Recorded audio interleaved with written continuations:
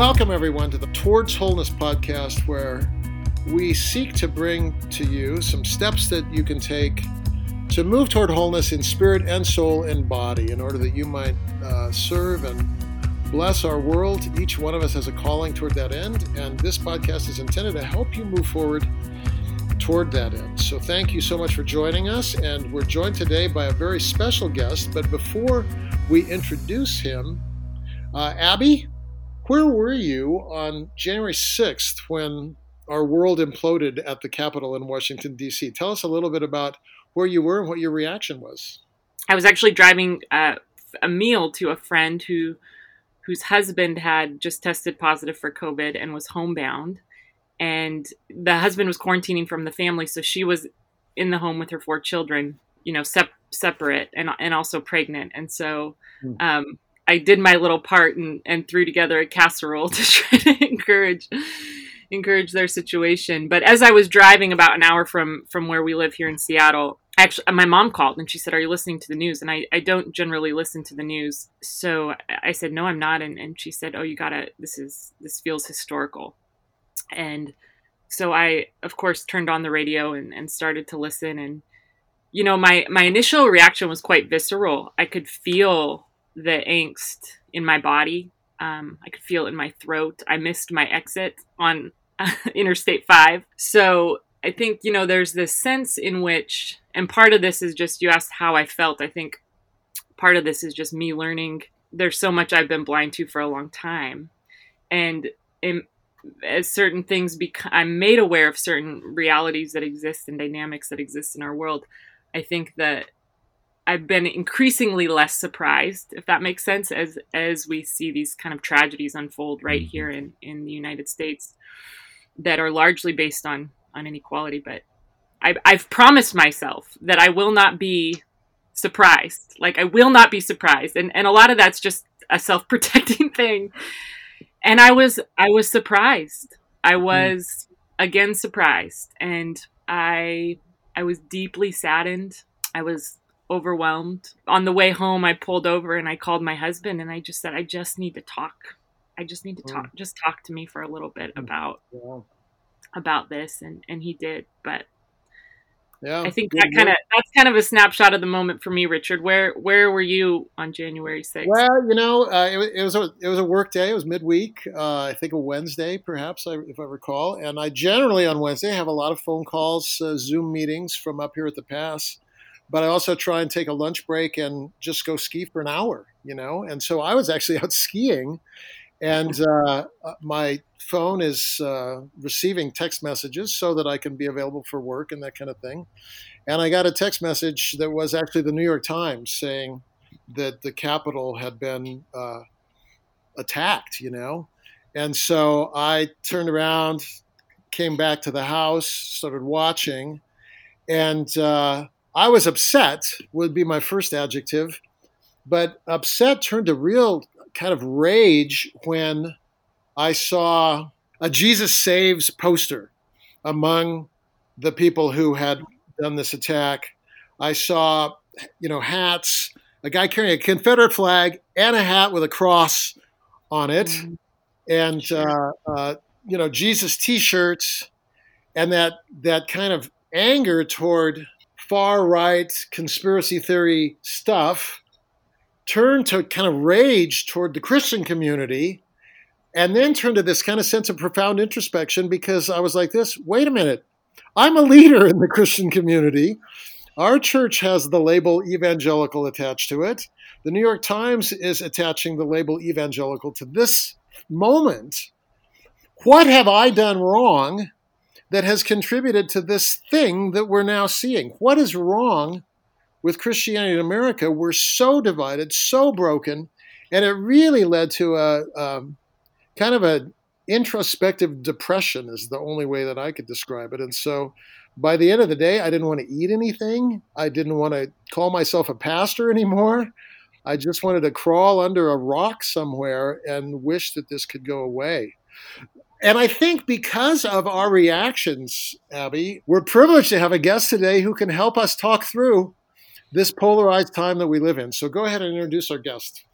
Yeah, absolutely. Well, it is truly a joy. I have long been anticipating just this moment and this time on behalf of our listeners, but also just personally, as our guest is Dr. Mark Labberton. Mark is probably most well known in his role as the president of Fuller Theological Seminary, where he has served, I believe, since 2013. And prior to that, was a professor of preaching and oversaw the Preaching Institute there at Fuller. But then prior to that, was actually an ordained pastor within the Presbyterian Church for many, many years. And I say that because Dr. Labberton brings so many rich perspectives to our conversation and our time today, both on an institutional level as a person who has kind of worked in the scholastic area, but also as just a pastor with a pastor's heart and a real genuine love and vision for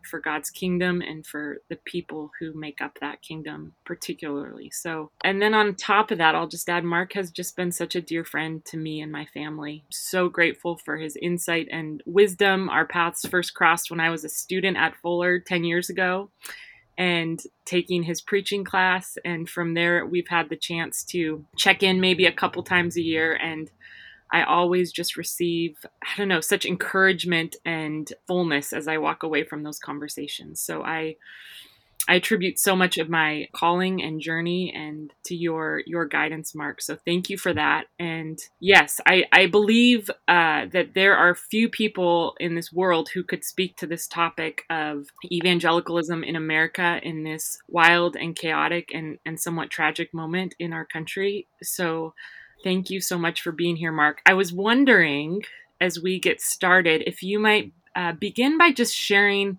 with us a bit of your own story of coming to faith, which I've heard before, and I believe it kind of offers our listeners some important context to the conversation that we're going to have. So, yeah. Well, thank you both very much. I'm honored to get to be part of this conversation. I have huge admiration for each of you. And Abby, as you have said, we've had for me, the great joy of our contact over these years. And I've been a cheerleader in the corners, just going, go Abby, in any way that I can think of doing. And I'm a huge admirer of Bethany. And Richard, the way that the ministry of Bethany has unfolded over the years of your leadership has just been really quite amazing to watch. And there's something about the times when I've visited Bethany that gives me the sense that if I was living in Seattle, it would certainly be a church I would want to frequent, because it has a spirit about it that I just think is extremely important, and in certain painful ways, I'm sure, made for this moment, as difficult as that is. So I'm delighted and honored to jump into this, which, let's just confess from the start, nobody knows what's going on, and it's all a crazy, racked situation. So whatever it is that I'm going to throw into the mix, it's in light of the fact that nobody is the master of understanding really what's going on. But I'll start with my own story.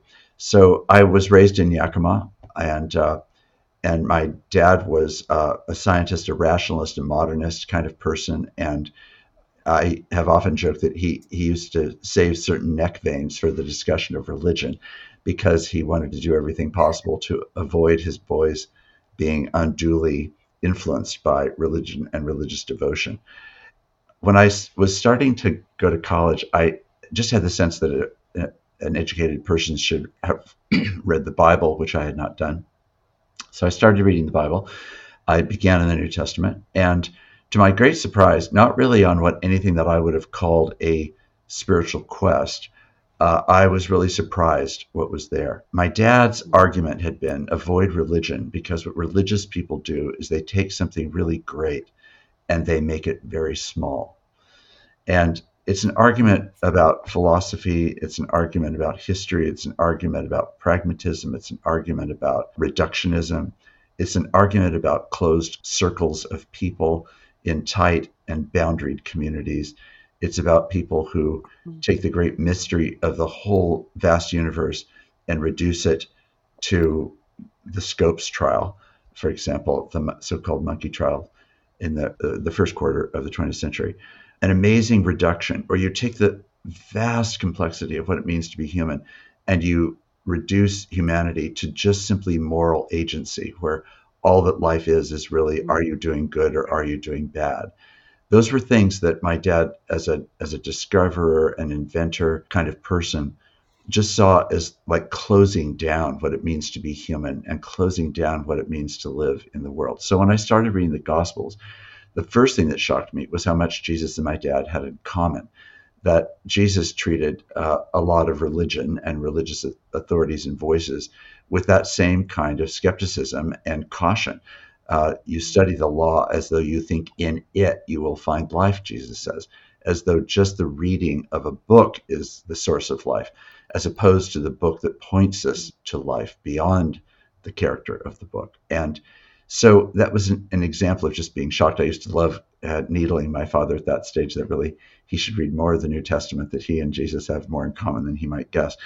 But then the great antidote to smallness, which would be one way of characterizing the nature of sin, actually, is that, so I'm not here talking about finitude, about limitations, about particularity. I'm talking about taking something that's actually much richer and reducing it to something that is much less than its actual essence.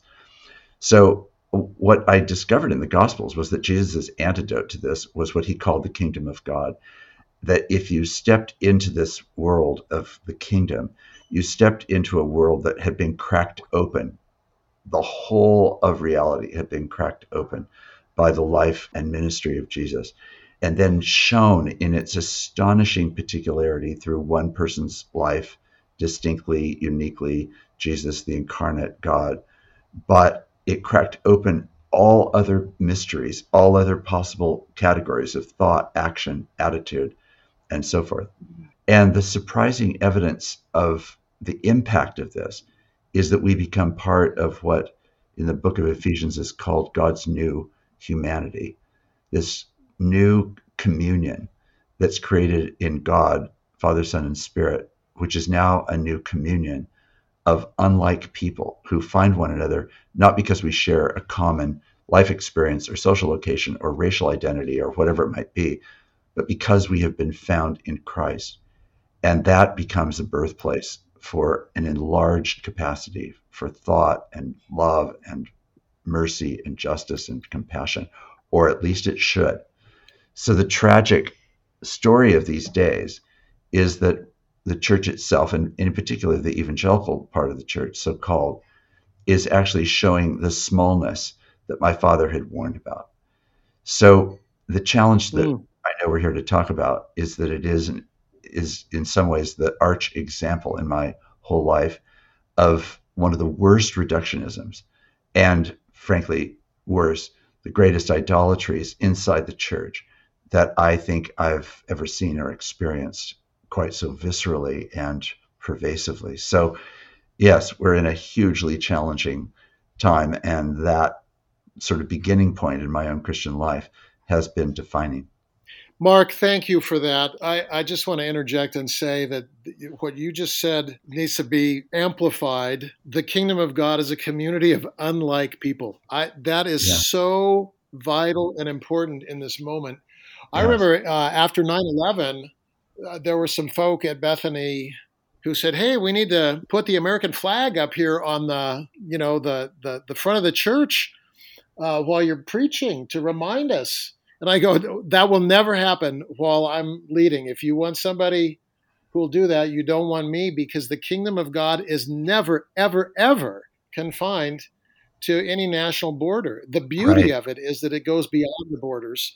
Right. And I thought after 9/11, and I thought somehow we were moving away from the idol of nationalism, but clearly it's still a problem. So, Abby, I know you had a question you wanted to ask, but I just wanted to interject and say, yeah, absolutely, preaching that, brother, because that's so powerful. I agree with you, Richard. Thank you. Thank you, Mark.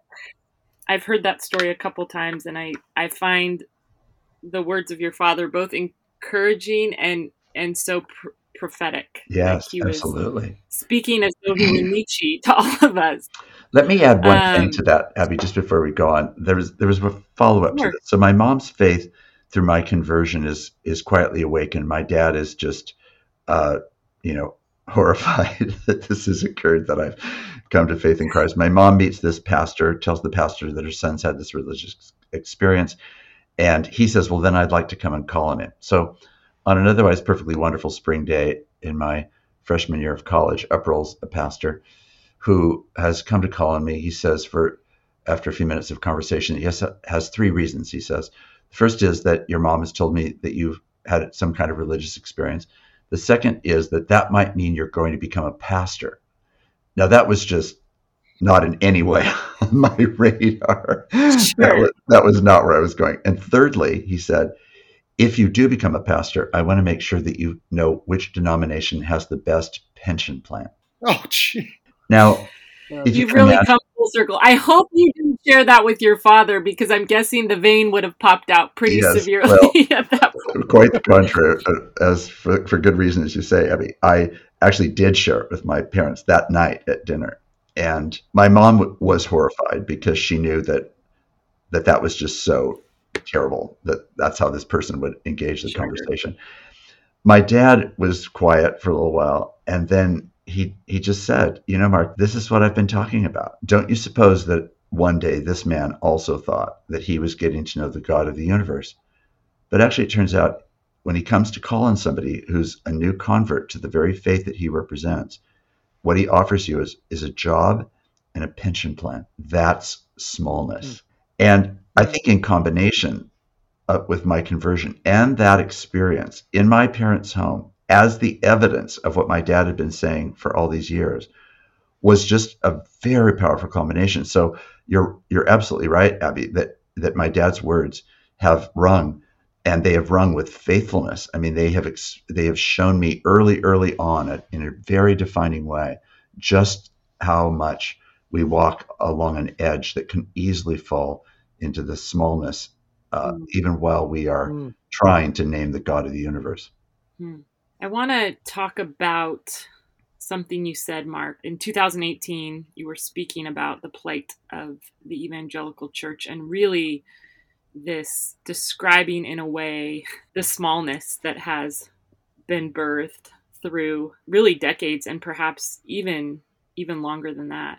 It's kind of been a slow birth, but this evolution into something that certainly doesn't resemble the kingdom of God, and which is really the plight of the evangelical church. And you said the central crisis facing us is that the gospel of Jesus Christ has been betrayed and shamed by an evangelicalism that has violated its own moral and spiritual integrity. And that was in 2018.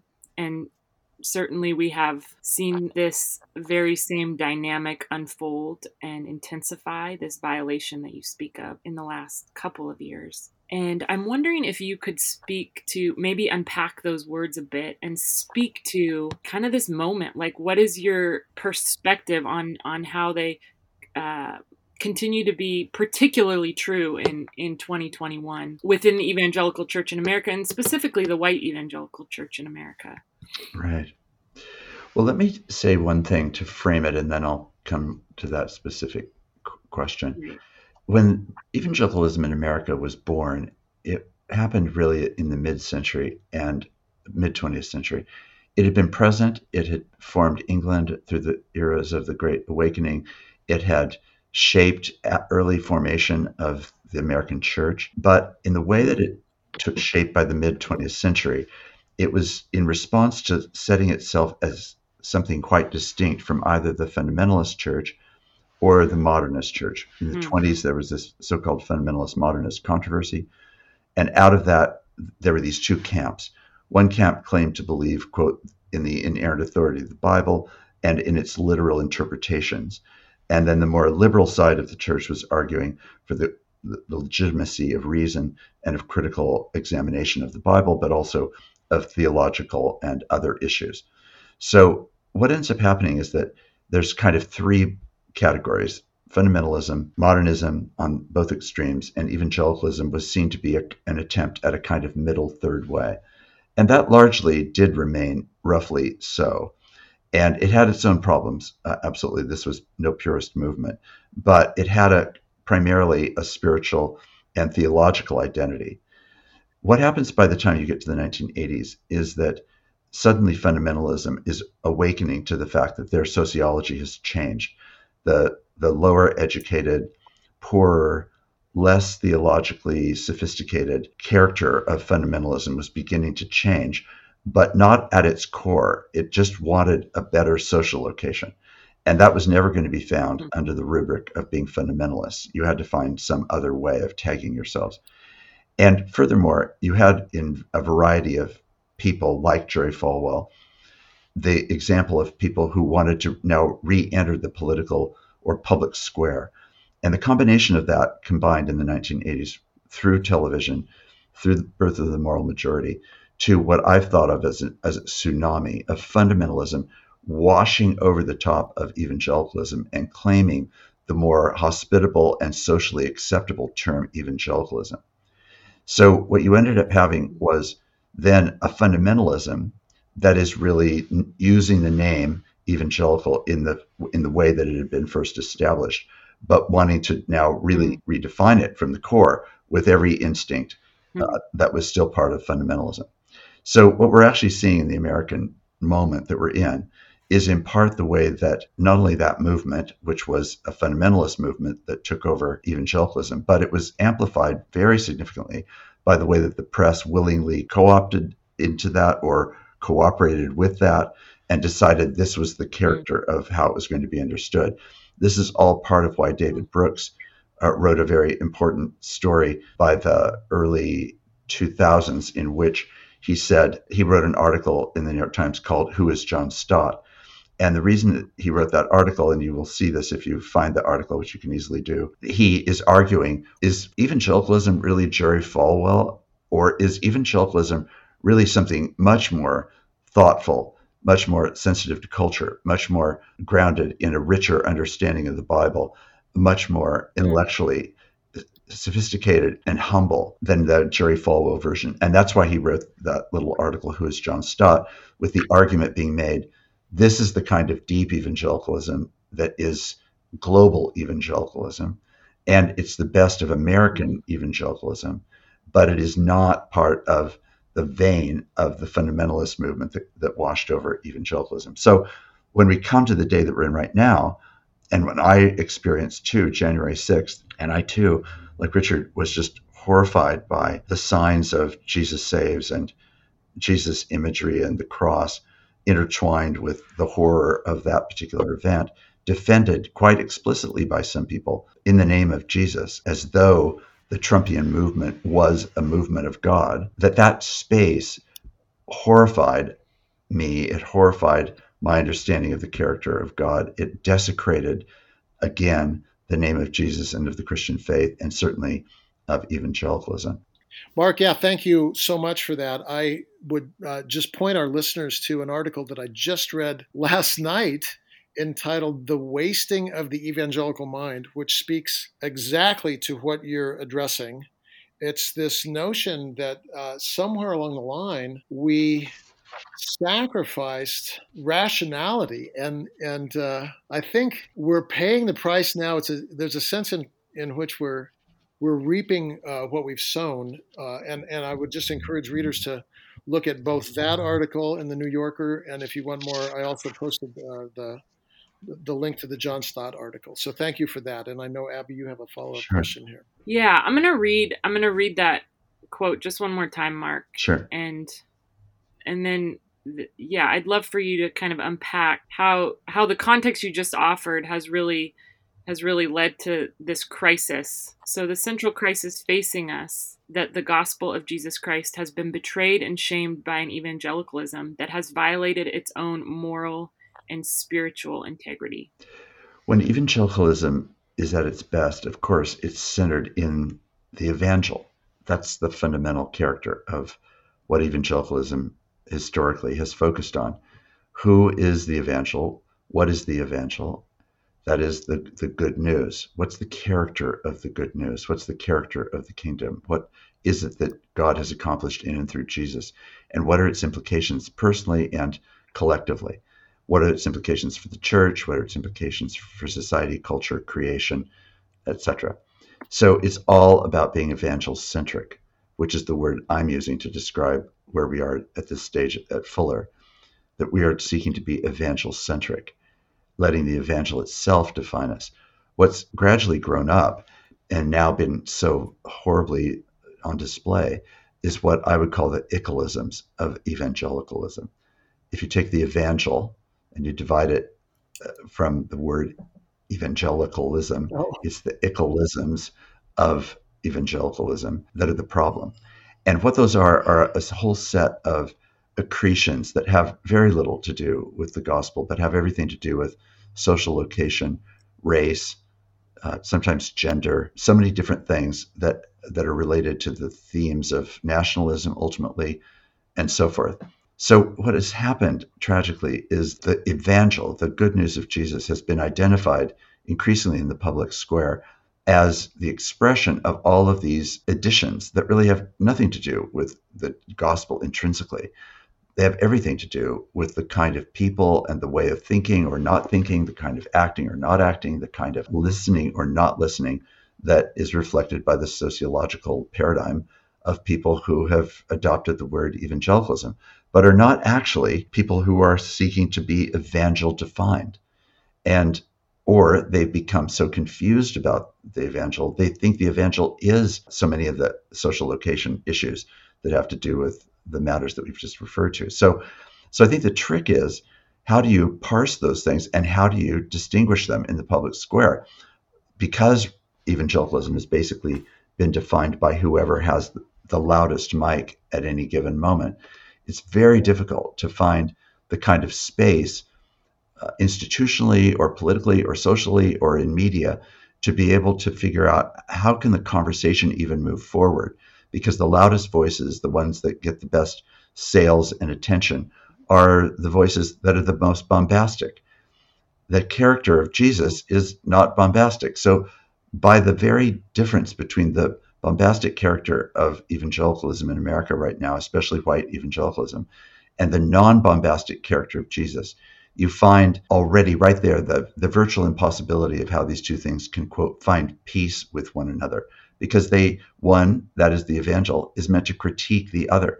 So I've recently been saying that I pray that the evangel will kill evangelicalism in order for the evangel to be able to just differentiate itself, and for those who want to seek the evangel-centered life and the evangel-centered church and the evangel-centered life and ministry in the public square to be able to reemerge as genuinely Christ following, as opposed to simply a reflection of social location. I think that's amazing, Mark. And in my own language, I've said to people, hey, if this is really good news, why are you so mad? Why are you so mad at everybody? Mad at every occasion, mad at people who are different than you. I mean, this anger seems completely contrary to any notion that this is good news. We should be people who are declaring with joy in our heart what you articulated earlier in the podcast from your testimony, that there is a God who has kind of recalibrated a broken universe, and we're on a trajectory toward total healing, and somehow that's gotten lost. So I appreciate that word. I'm reflecting as you're talking, Mark, because I grew up in a small town that I think 80% have endorsed Trump in the last election, 2016 and more recently in our county, largely white, though that's shifted some in the last decade, but kind of small town Washington.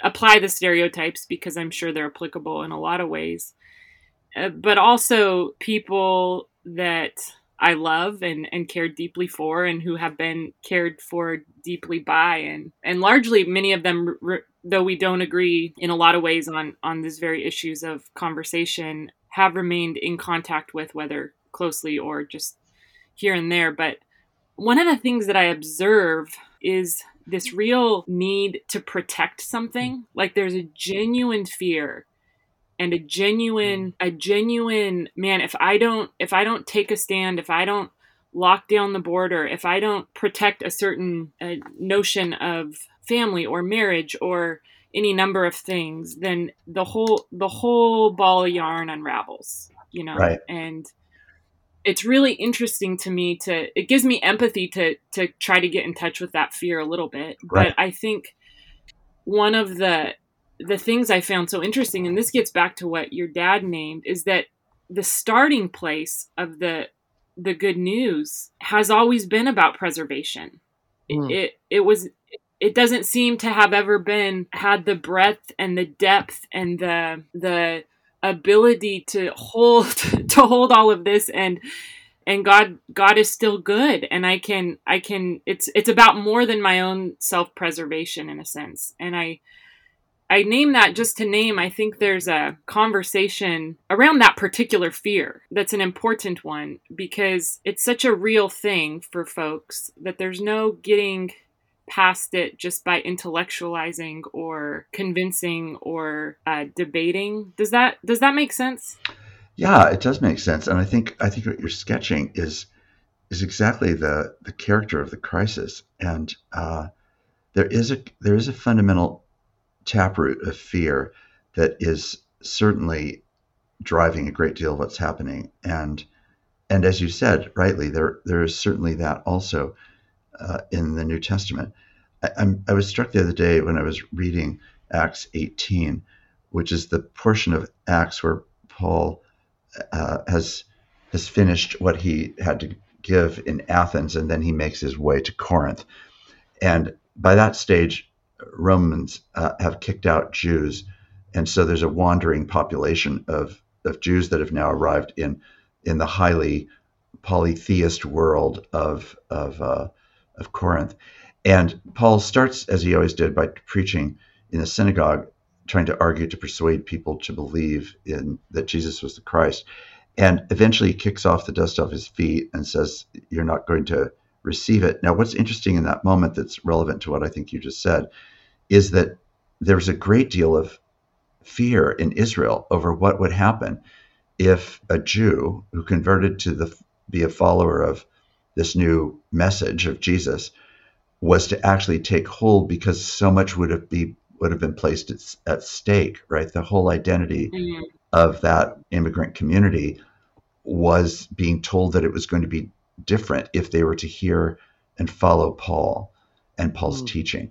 So the fact that it taps into a really profound anxiety is very human. So I do want to start with the fact that we are fragile. I've been working on a book that may someday see the light of day, but it's a book on fear. And I think when the Bible teaches us that we need to let the fear of the Lord be the beginning of our wisdom, it's meant to say, let this be the core from which all other fears are faithfully calibrated. And I think in this case, we're facing a fear. Okay, so America's changing, life is changing, race is changing, gender is changing, the economy is changing, power is changing, common social norms, so-called, especially among white people, are changing, etc.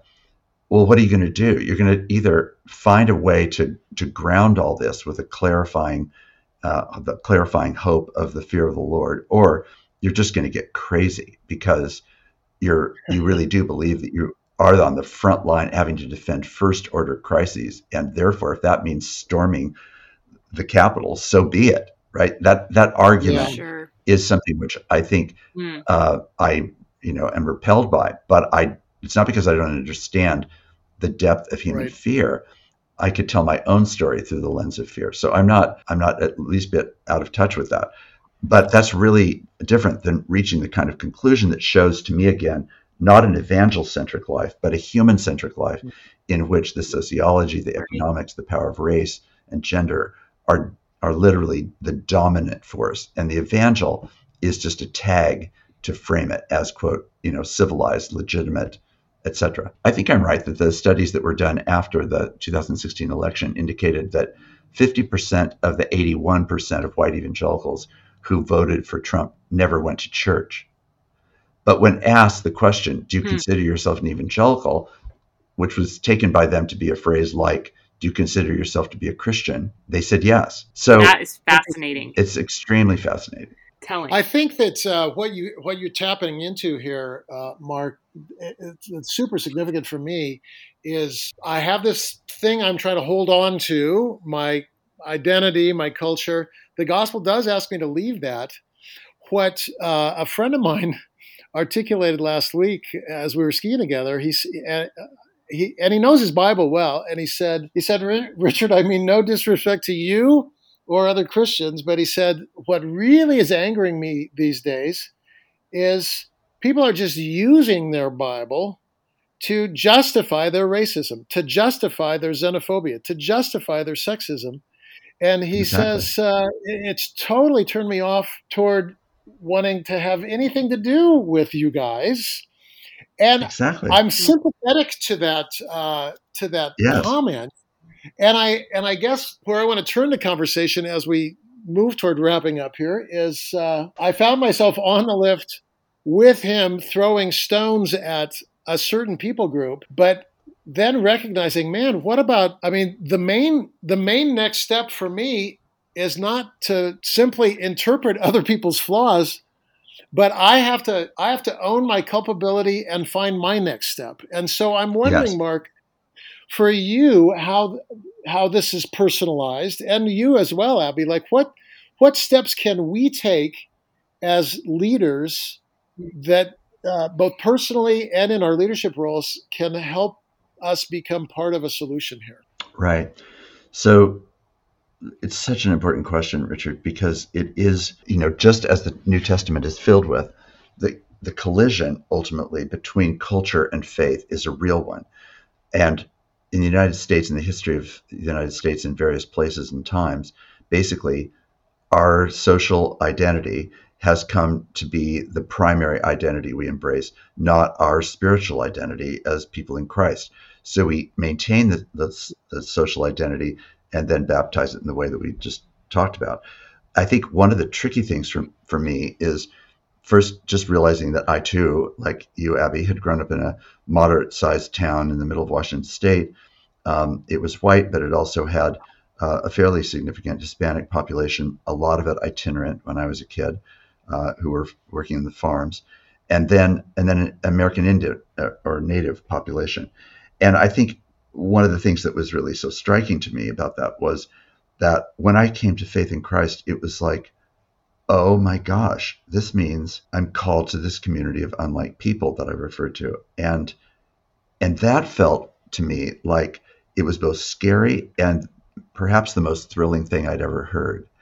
And that what the adventure of Christian faith was going to do was to enlarge my own sociological realities by welcoming me into the discovery of people not like me. And I do think that has permeated my own discipleship, and the churches and people that have been some of the most influential in my life, including the seminary I'm now the president of, has been the story of that set of new, wider, deeper, greater relationships with people who do not share my race or my nationality or my gender, but who actually share in common our life in Christ. So then, Richard, back to your question, the issue then becomes, in this moment, I have to first fundamentally be an endless listener. That has to just continue. I just have to shut up as a white guy. And when Willie Jennings, who's a black professor at Yale, came to Fuller a couple of years ago and gave a lecture called "Can White People Be Saved?" And he's using their whiteness as a frame of thought and a cultural identity rather than a statement about melanin. The crisis that he's naming is, how do we understand what it really means to be saved from our social location? And that is not the way the gospel has typically been presented in the United States, not least among evangelicals. And there are ways that even Fuller's own church growth movement, which was built painfully, I would argue tragically, on the homogeneous unit principle, argued for the legitimacy of homogeneity in order to lower the threshold and to allow people to come to Christ, with the assumption that, like trickle-down economics, it would eventually lead to social change. That's actually not how it works.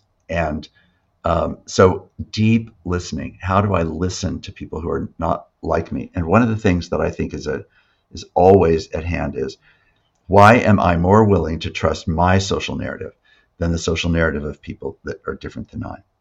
Why do I feel entitled to ask more questions about their claims of reality than my own? Richard, I think one of the things that has, I hope, been a constant practice for me for a long time, but especially in this last year, has been how do I just trust the witness of the people I'm talking about, which includes much more dramatically right or dramatically left-leaning people than I am, but also Yes. includes, in the cases of race and gender, a willingness to listen carefully and deeply, and then to trust and receive the authenticity, the truthful authenticity of their witness, rather than feeling like, now let me just remake your story. It probably wasn't really quite as dramatic as you're saying. You're probably being a little hyperinflated.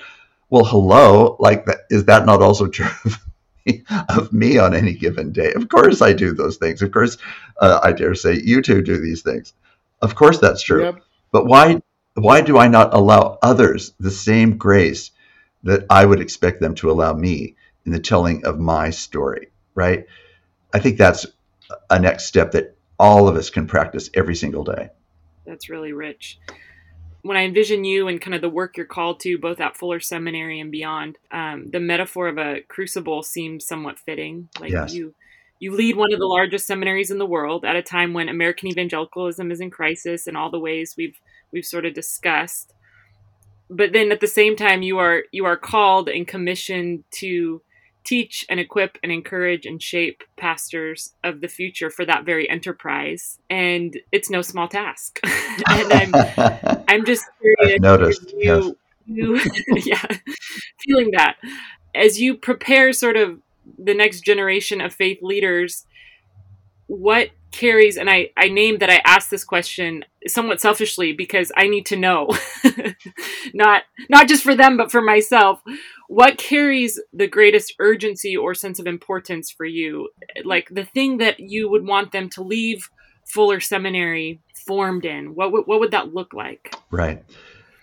Well, because of the image that I used early in the interview, I'll start by just saying a really big gospel, a big gospel that is deep intellectually, that's deep emotionally, that's deep socially, that is personal and for the world, that it is systemic, and it's a gospel that is for every dimension of life. So I think the depth of that is probably what I would say.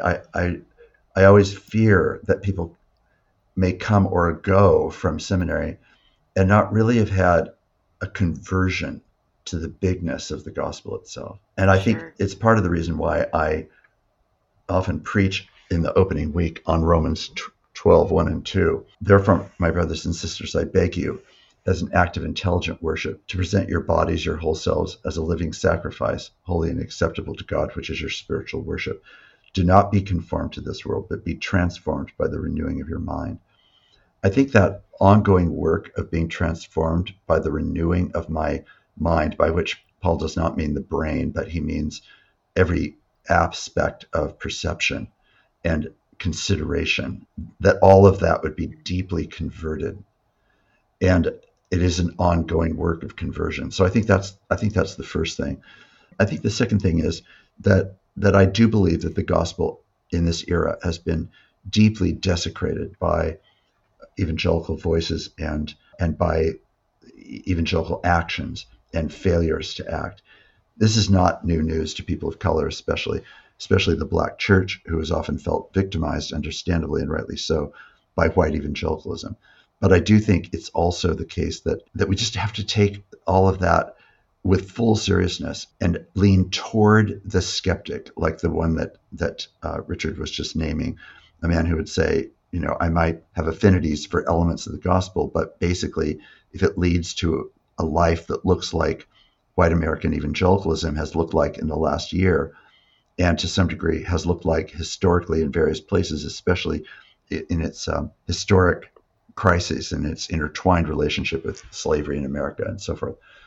All of that is a major crisis, and the church should lead in saying, amen, that is a major crisis.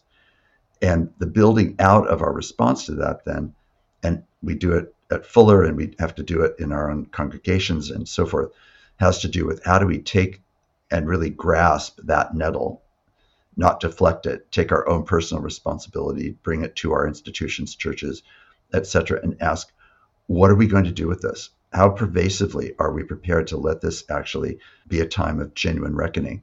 Plenty of Black friends are saying to me, as I'm sure they are to you, that the so-called reckoning of last summer has already largely dissipated and was not really, in the end, the reckoning yet that it appeared to be, which is not to say that there weren't things that came out of that and could still come out of it, but it is not as deeply transformative. This was exactly my response to 9/11. I remember preaching the Sunday after 9/11 and saying, friends, as terrible as this week has been, what we've received is a tragic gift. It's tragic because of the loss of life, the devastation, and all of its implications. But it's a gift because it's an opportunity, painful as it is, for us to examine ourselves as a nation and to ask, what is this actually about? And I said, the window's going to close. It'll probably be closed in a week. It'll certainly be closed by 2 weeks from now. We have a tiny moment. I think the racial reckoning is a tiny moment. We have to choose some place. Where is the moment? What is the issue? Where are the people? What's the community? What's the opportunity that allows us to take it with full seriousness, leaning toward the critic and the skeptic, listening, not self-flagellating needlessly, but genuinely taking responsibility, confessionally, repentantly, in lament, and in the kind of repentance that brings about personal and institutional change. I think people are completely weary of language. They want an incarnationalism, or what Brenda Salter McNeil, I think, wonderfully calls a credible gospel. How can the church bear witness to a credible gospel and therefore be a credible witness? What we've experienced is an incredible witness, a non-credible witness. What's needed is a credible witness, but that is going to take time. It's going to take repentance. It's going to take change. It's going to be painful. It's going to be in the hands of white people, not asking people of color to somehow come to our rescue when we clearly have our own work to do. So I think that's the challenge that I want to bring to Fuller, and I'm sure it's the challenge you want to bring to Bethany. Yep. Sure.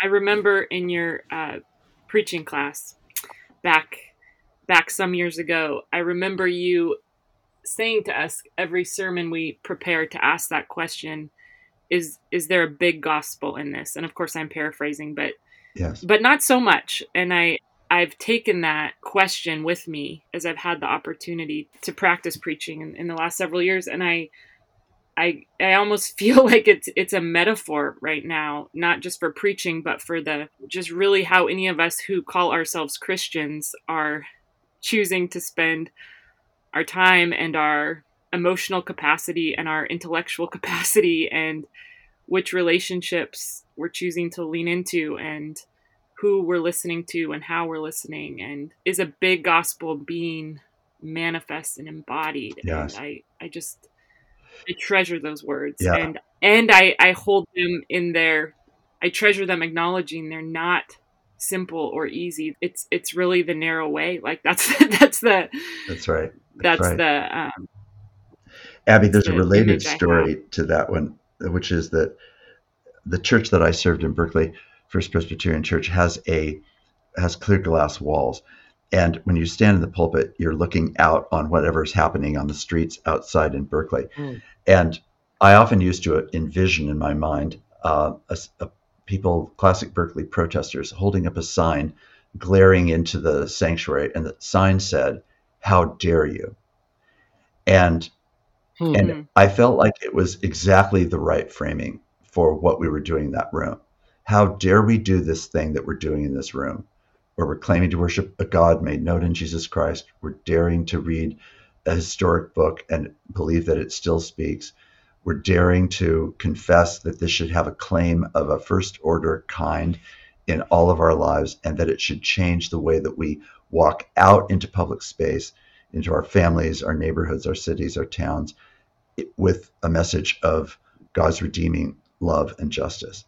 And if what I'm doing in the pulpit is not taking up that question, how dare I preach a gospel in this place, then the gospel that I'm preaching is surely not a gospel that deserves to be proclaimed in that setting. And my preaching is not measuring up to the credibility of the gospel itself.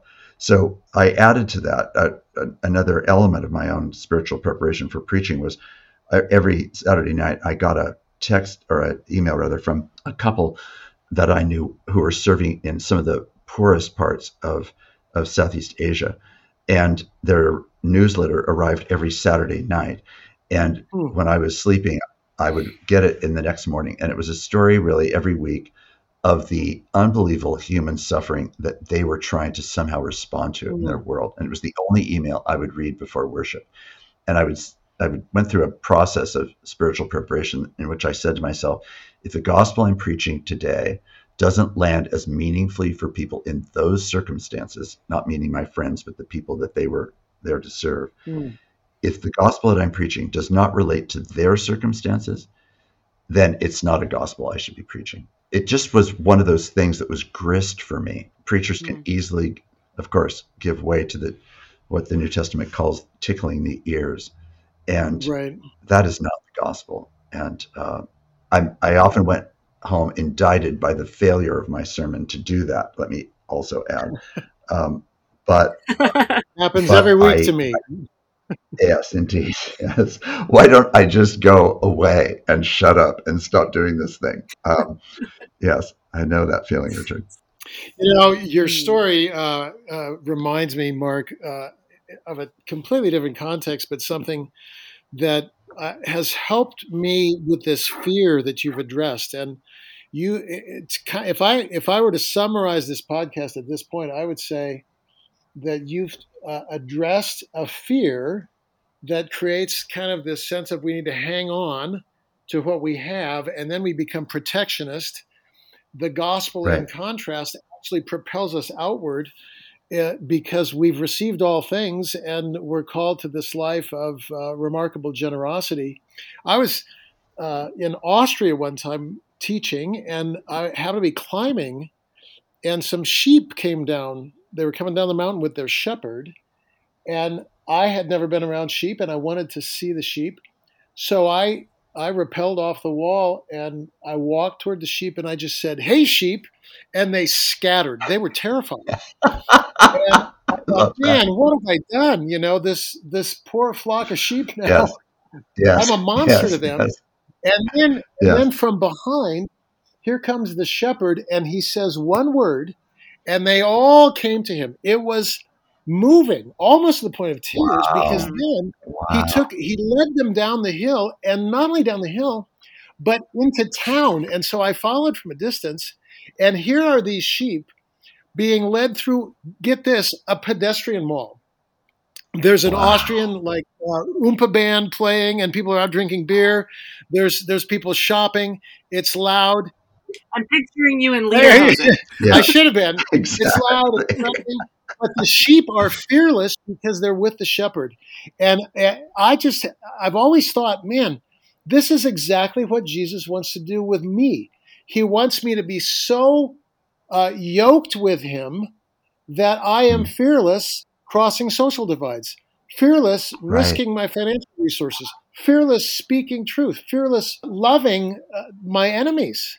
And yet that fear is so easily returns to me unless I'm yoked with Christ. So I'm just inspired by what you've offered, because I think this call to live large for a large gospel is beautiful. It does demand our being yoked with Christ. Mark, I just have one final question, and what is giving you hope right now? Well, at the risk of just sounding pietistic, I just find great hope in Jesus, honestly. I've often said, don't ever be more than 5 minutes away from reading the gospel in your life, whatever that means. And the greatest hope, honestly, continues to be simply the gospel itself.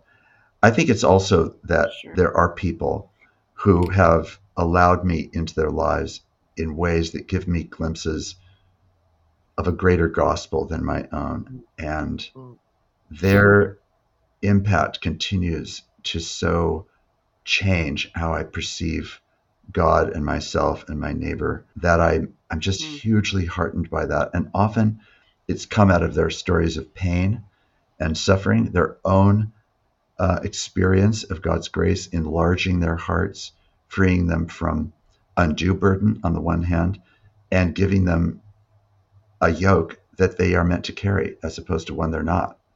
And that is just so humbling to watch that. And some of the people that I have the privilege of knowing well are people like that. And I just find their lives as leaders, as pastors, as people in business, as people in public square debates, really remarkable, humble, faithful, truth-telling people and truth-doing people. Amazing.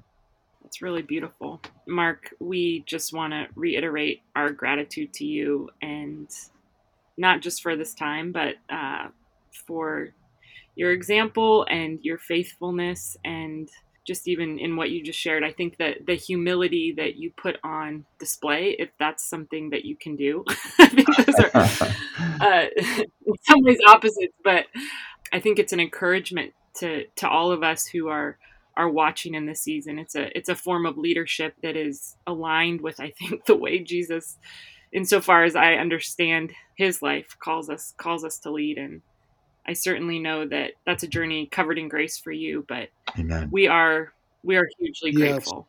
And you have, as you always have a way of doing, I think in this hour we spent together, have made the gospel indeed bigger. And praise God for that. I do just want to say that one of the reasons why I respect both of you and the ministry of Bethany as I do is not because it's a perfect church any more than any church is a perfect church, but more because I always have the feeling that the community of Bethany is a community that is trying to lean into Christ and into the world that Christ loves in ways that are profound. And I am so grateful for that, and know that there are other churches in Seattle and other churches in places all over that are trying in their own way to do those things too. But I do want to really honor the way that it's happening. And I just want to encourage you to carry on with the ministries that God has given you and the courage and faithfulness that I think both of you are very honestly seeking to live. And it just means a great deal to me. So thank you for the encouragement of getting to be together. Oh, thanks, Mark. That's encouraging. May it be so. Yes. Amen. Yeah. Well, thank you, listeners, for joining us for this episode of Toward Wholeness, and we look forward to being with you again soon.